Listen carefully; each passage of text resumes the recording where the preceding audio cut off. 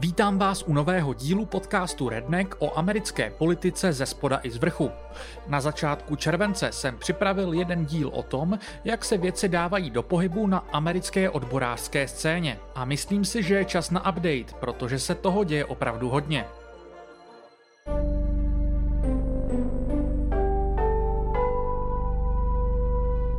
Nejdřív ale obecný úvod. Ani pravidelným posluchačům neuškodí si zrekapitulovat, že americké odbory mají za sebou asi 4 dekády trvající zimní spánek. To se začalo měnit především v uplynulých 10 letech. Mezi první náznaky patřila například série učitelských stávek napříč Spojenými státy. Pak přišla pandemie a s tou pro mnohé zaměstnance hodně bilancování ohledně toho, co je pro ně v práci tolerovatelné, a také hodně změn zaměstnavatele. To v USA pokračovalo i s odezníváním pandemie, kterou vystřídala vlna výpovědí. Té se vyloženě v americkém tisku přezdívalo The Great Resignation. Nejčastěji byla dávána do souvislosti právě s pandemií vyvolanou změnou priorit, ale také uvědoměním si vlastní hodnoty mnohých klíčových, nenahraditelných pracovníků. Na tuto individuální vlnu ale navazuje teď větší kolektivní reakce. Často v podobných odborářských dílech zmiňuji citát odboráře Chrise Smallse: Don't quit, organize, tedy nedávejte výpověď, organizujte se, který přesně tento étos vystihuje. Cílem není zlepšit jen situaci jednotlivce úprkem z nepříjemné práce, ale naopak zůstat a kolektivně se domoci zlepšení pracovních podmínek. Právě Smallsovi a jeho kolegům se následně podařilo historicky poprvé založit odborové svazy v americkém Amazonu. V měsících odeznívající pandémie se mluvilo a psalo nejvíce právě o něm, ale také o podobné vlně postupných odborářských vítězství v řetězci Starbucks. Svou roli tu sehrála také Bidenova administrativa, ke které se tu dnes krátce dostaneme. Biden kandidoval se sliby, že bude nejvíce proodborářský prezident v historii Spojených států. To je tedy především nízká laťka, ale faktem je, že minimálně v rétorické rovině se demokraté v posledních letech posunuli výrazněji k podpoře odborů.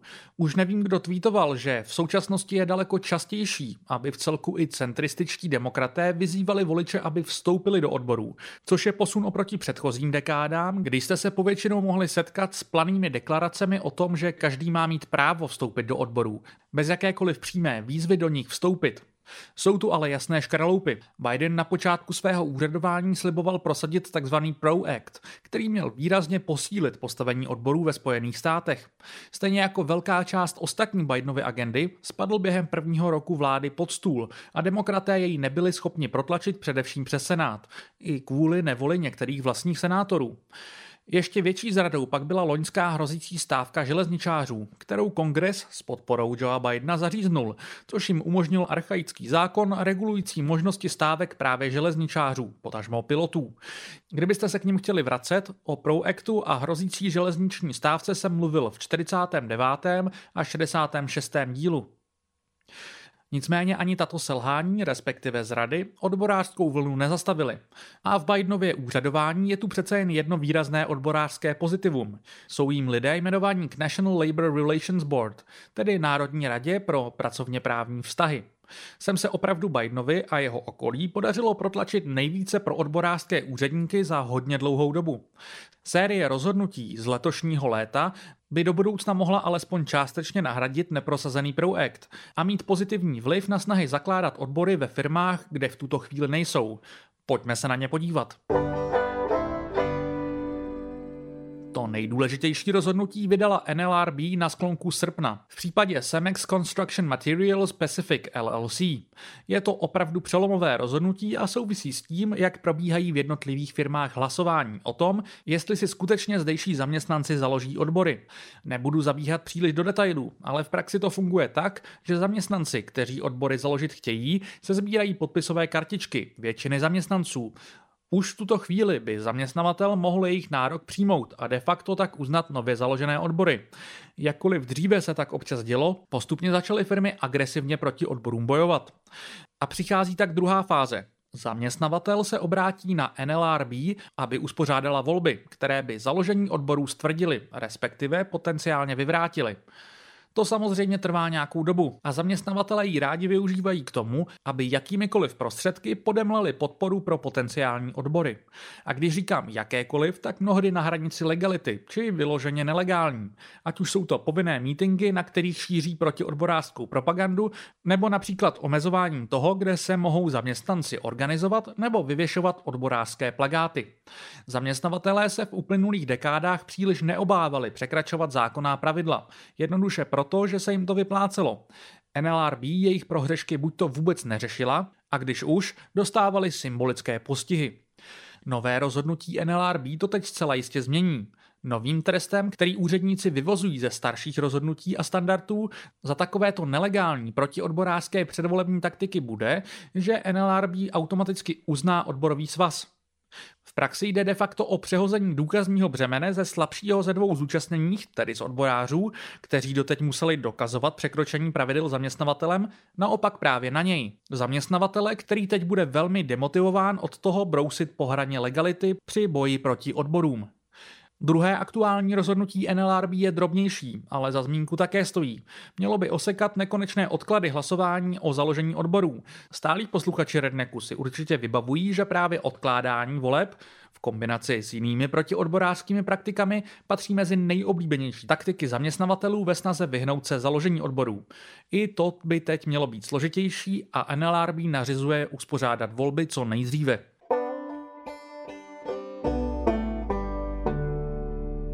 Teď už ale k několika konkrétním příkladům.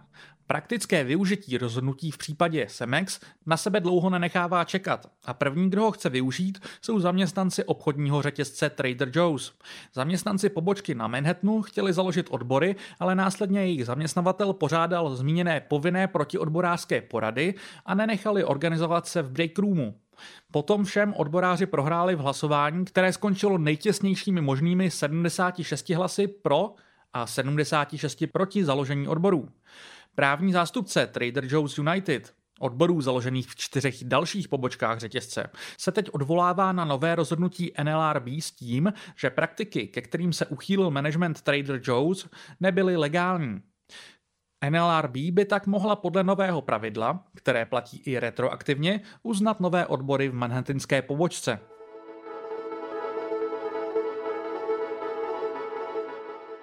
Teď ale k největší stávce, která přes léto hrozila a o které jsem mluvil už v minulém odborářském díle. Tu mohli mít na svědomí řidiči UPS, organizovaní ve svazu Teamsters.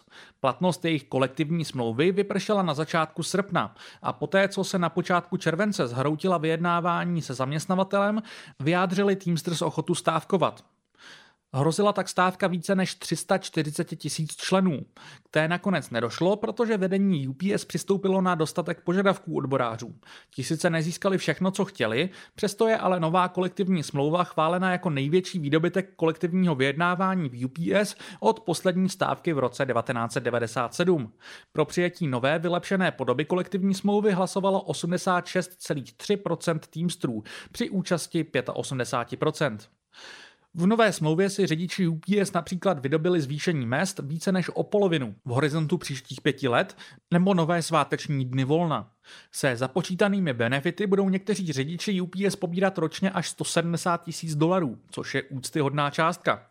Velké spory ale probíhaly ohledně rozvrstveného, chce se mi říct kastovního systému řidičů, který některé značně znevýhodňoval.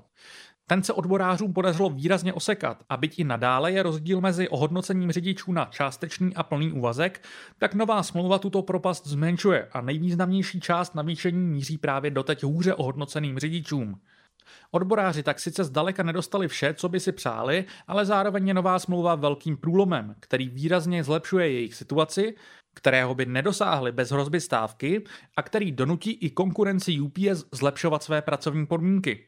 Pro mě je ale nejdůležitější, že ti odboráři, které jsem slyšel se k dohodě vyjadřovat, ji nerámují jako jakýsi konečný úspěch, ale naopak jako začátek dalšího boje. Tady si poslechněte úryvek z podcastu Upsurge a Grega Kerwooda, řidiče z Massachusetts. I want to open an agreement one of these 5-year periods and just be wowed and shake my head in awe that we've accomplished everything that we did. I expect a lot, so that may never happen, but that's the goal. but you have to understand that disappointment is part of the process and part of the growth curve as a union member. And like I said, even if the best contract in the world, even if this addressed everybody's issues, there are things that are going to come up between now and 2028. There are loopholes that are going to rear their ugly head. There are arbitration decisions that are going to change the meaning of language that we thought was one thing and it turns out now it's another. There's always going to be more issues.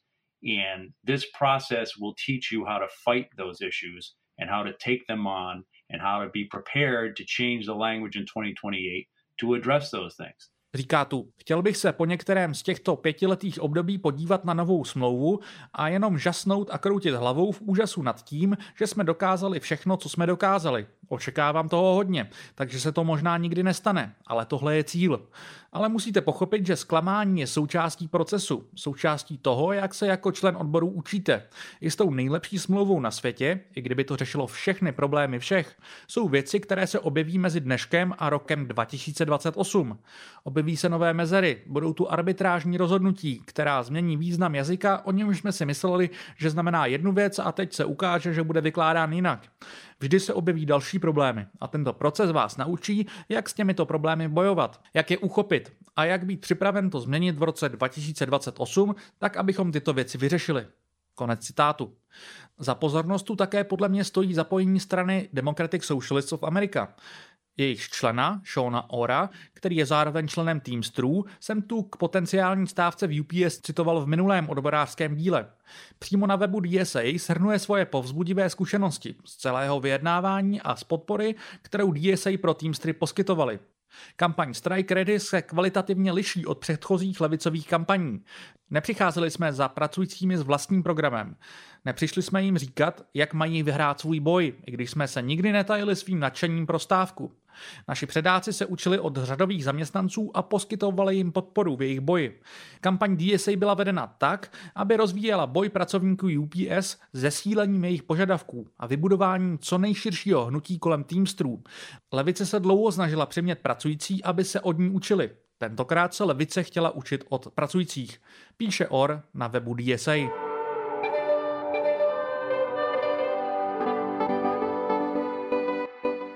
Ani zdaleka tak velké úspěchy si zatím nepřipsala stávka scénáristů a herců v Hollywoodu, která na druhém břehu Atlantiku přitom přitáhla větší pozornost. Připomenu, že něco málo přes 10 000 členů svazu scénáristů WGA stávkuje už od jara a na začátku července se k ním přidalo 160 000 herců sdružených ve svazu SAG-AFTRA.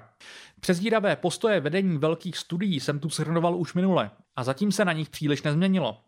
Vedení Disney, Warner Bros., Netflixu nebo NBC Universal se sice se zástupci odborů sešlo 11. a 22. srpna, zatím jim toho ale příliš nenabídli. Obě strany se dohodly na mediálním blackoutu ohledně průběhu vyjednávání. Studia ho ale okamžitě porušila. Nevím, jestli si myslela, že se tím pomůžou. Nabízeli zvýšení mezd o 13% v průběhu 3leté smlouvy, což si sami srovnejte s UPS, kde nová kolektivní smlouva operuje s více než polovičním zvýšením v průběhu let 5. Když na jaře WGA zahájili stávku, v jejich požadavcích bylo 11% zvýšení jen za první rok. Dalším klíčovým bodem sporu je délka smluv pro scénáristy, kdy WGA požaduje záruku alespoň 13 týdnů. Studia zatím nabídla maximálně 10.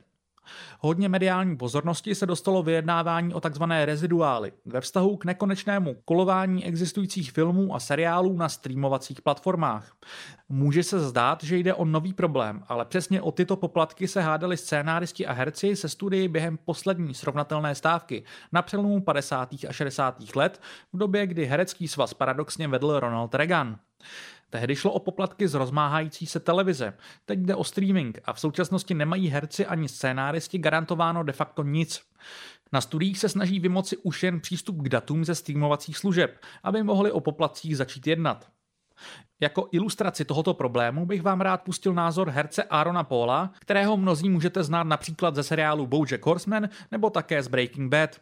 Obojí byly velmi úspěšné seriály. BoJack byl jedním z prvních velkých tvůrčích zářezů Netflixu, ale Breaking Bad vzniklo ještě před rozmachem streamování a Paul tak ze seriálu, který je dodnes na službách velmi úspěšný, nemá vůbec žádný zbytkový příjem.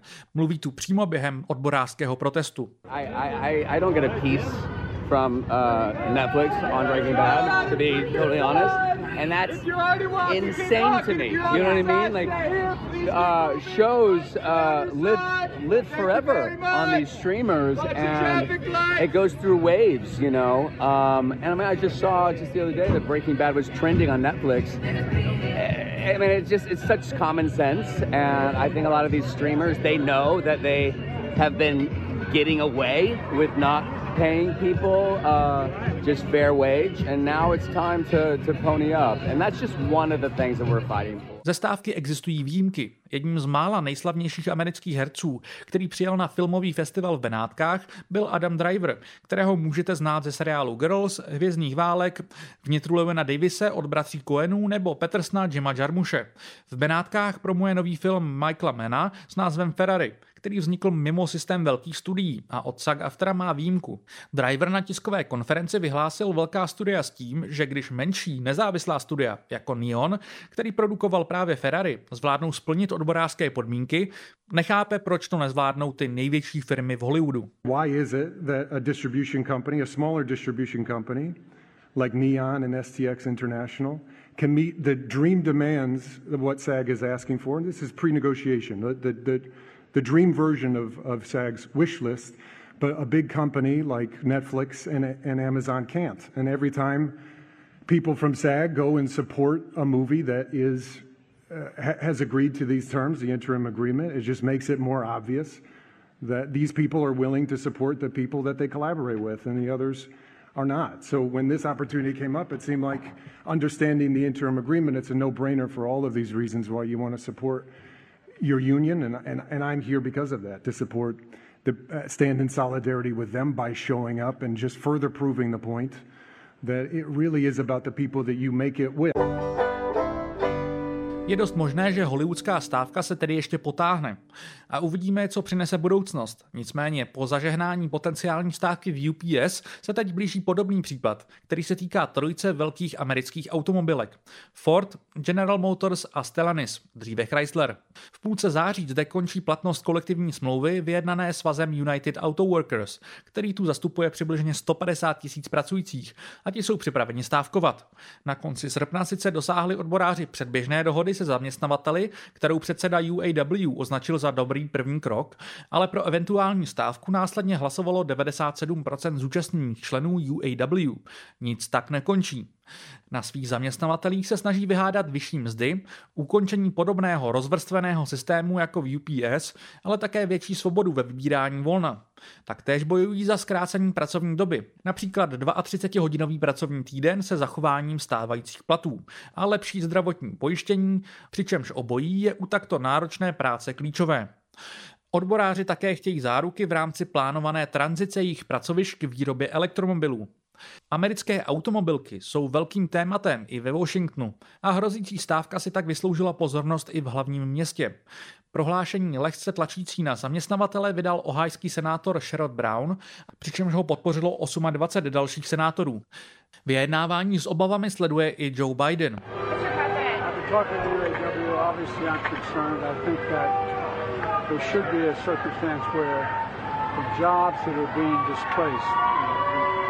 Placed with new jobs, they should go to the first choice should go to the UAW members who had the job, and the salary should be commensurate. Dost možná i kvůli loňské zkušenosti železničářů si vedení UAW zatím drží všechny možnosti otevřené a Bidena zatím pro volby roku 2024 nepodpořilo. V uplynulých letech se v USA několikrát opakovalo, že vedení velkých svazů bylo méně radikální, než jak by si představovala členská základna, ale v případě nového vedení UAW tomu tak zjevně není. Členové našich odborů už mají zjevně dost toho, že žijí od výplaty k výplatě, zatímco korporátní elita a třída miliardářů si dál vydělává jako lupiči. Řekl k vyjednávání relativně nový předseda UAW Shawn Fain. Asi vás příliš nepřekvapí, že Fain má silnou podporu senátora Bernieho Sanderse. Sekci o UAW bych uzavřel zmínkou z reportáže ze závodu Fordu v Kentucky, kterou pro web Labor Notes napsal jeden z mých oblíbených odborářských novinářů, Luis Feliz Leon. Zaměstnankyně se tu odkazuje k Malcolmu X, kterého cituje. Kdykoliv uslyšíte člověka, který říká, že chce svobodu, ale hned dalším dechem vám řekne, co pro její získání neudělá, nebo v jaké kroky vedoucí k jejímu získání nevěří, tak tento člověk ve svobodu skutečně nevěří. Člověk, který věří ve svobodu, udělá cokoliv pod sluncem, aby ji získal nebo si ji zachoval. Původně jsem chtěl pokračovat ještě menšími zprávami ze světa amerických odborů, ale nechám si je na jindy. Ostatně odborářský díl připravím rád znovu kdykoliv.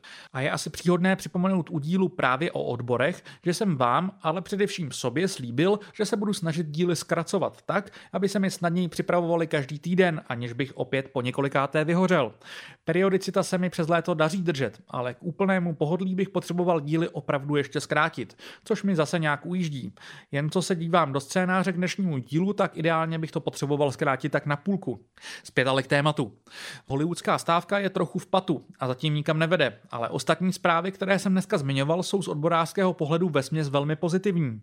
Rád bych věřil, že USA skutečně zažívají počátek jakési odborářské renesance a signály směřující k něčemu podobnému se opravdu v posledních letech kupí.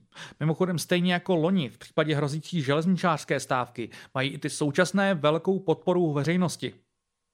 Podle srpnového průzkumu společnosti Gallup 2/3 dotázaných Američanů podporují odbory. Ještě výraznější je to pak u konkrétních stávek. V případě té hollywoodské se na stranu zaměstnanců staví taktéž 2/3 dotázaných.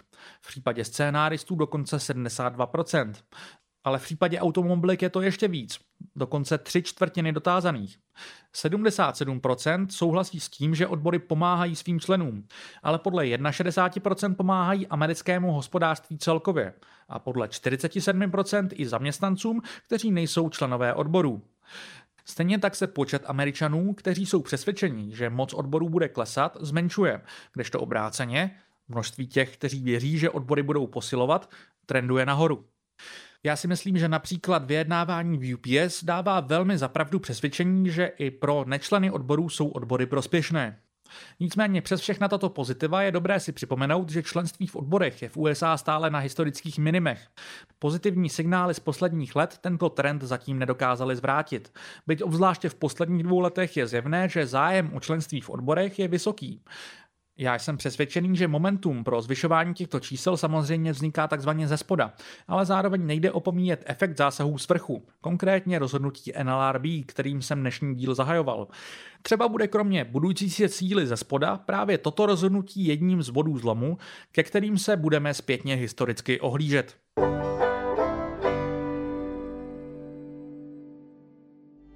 Díky, že jste dnešní díl doposlouchali až do konce. Redneck nyní vzniká primárně pod hlavičkou redakce serveru Voxpod a pokud chcete vznik tohoto podcastu podpořit, můžete tak nejsnáze udělat finančním příspěvkem na webu voxpod.cz. Tento podcast ale nadále vzniká i díky partnerství s Alarmem a nepřestávejte proto prosím podporovat ani tuto redakci.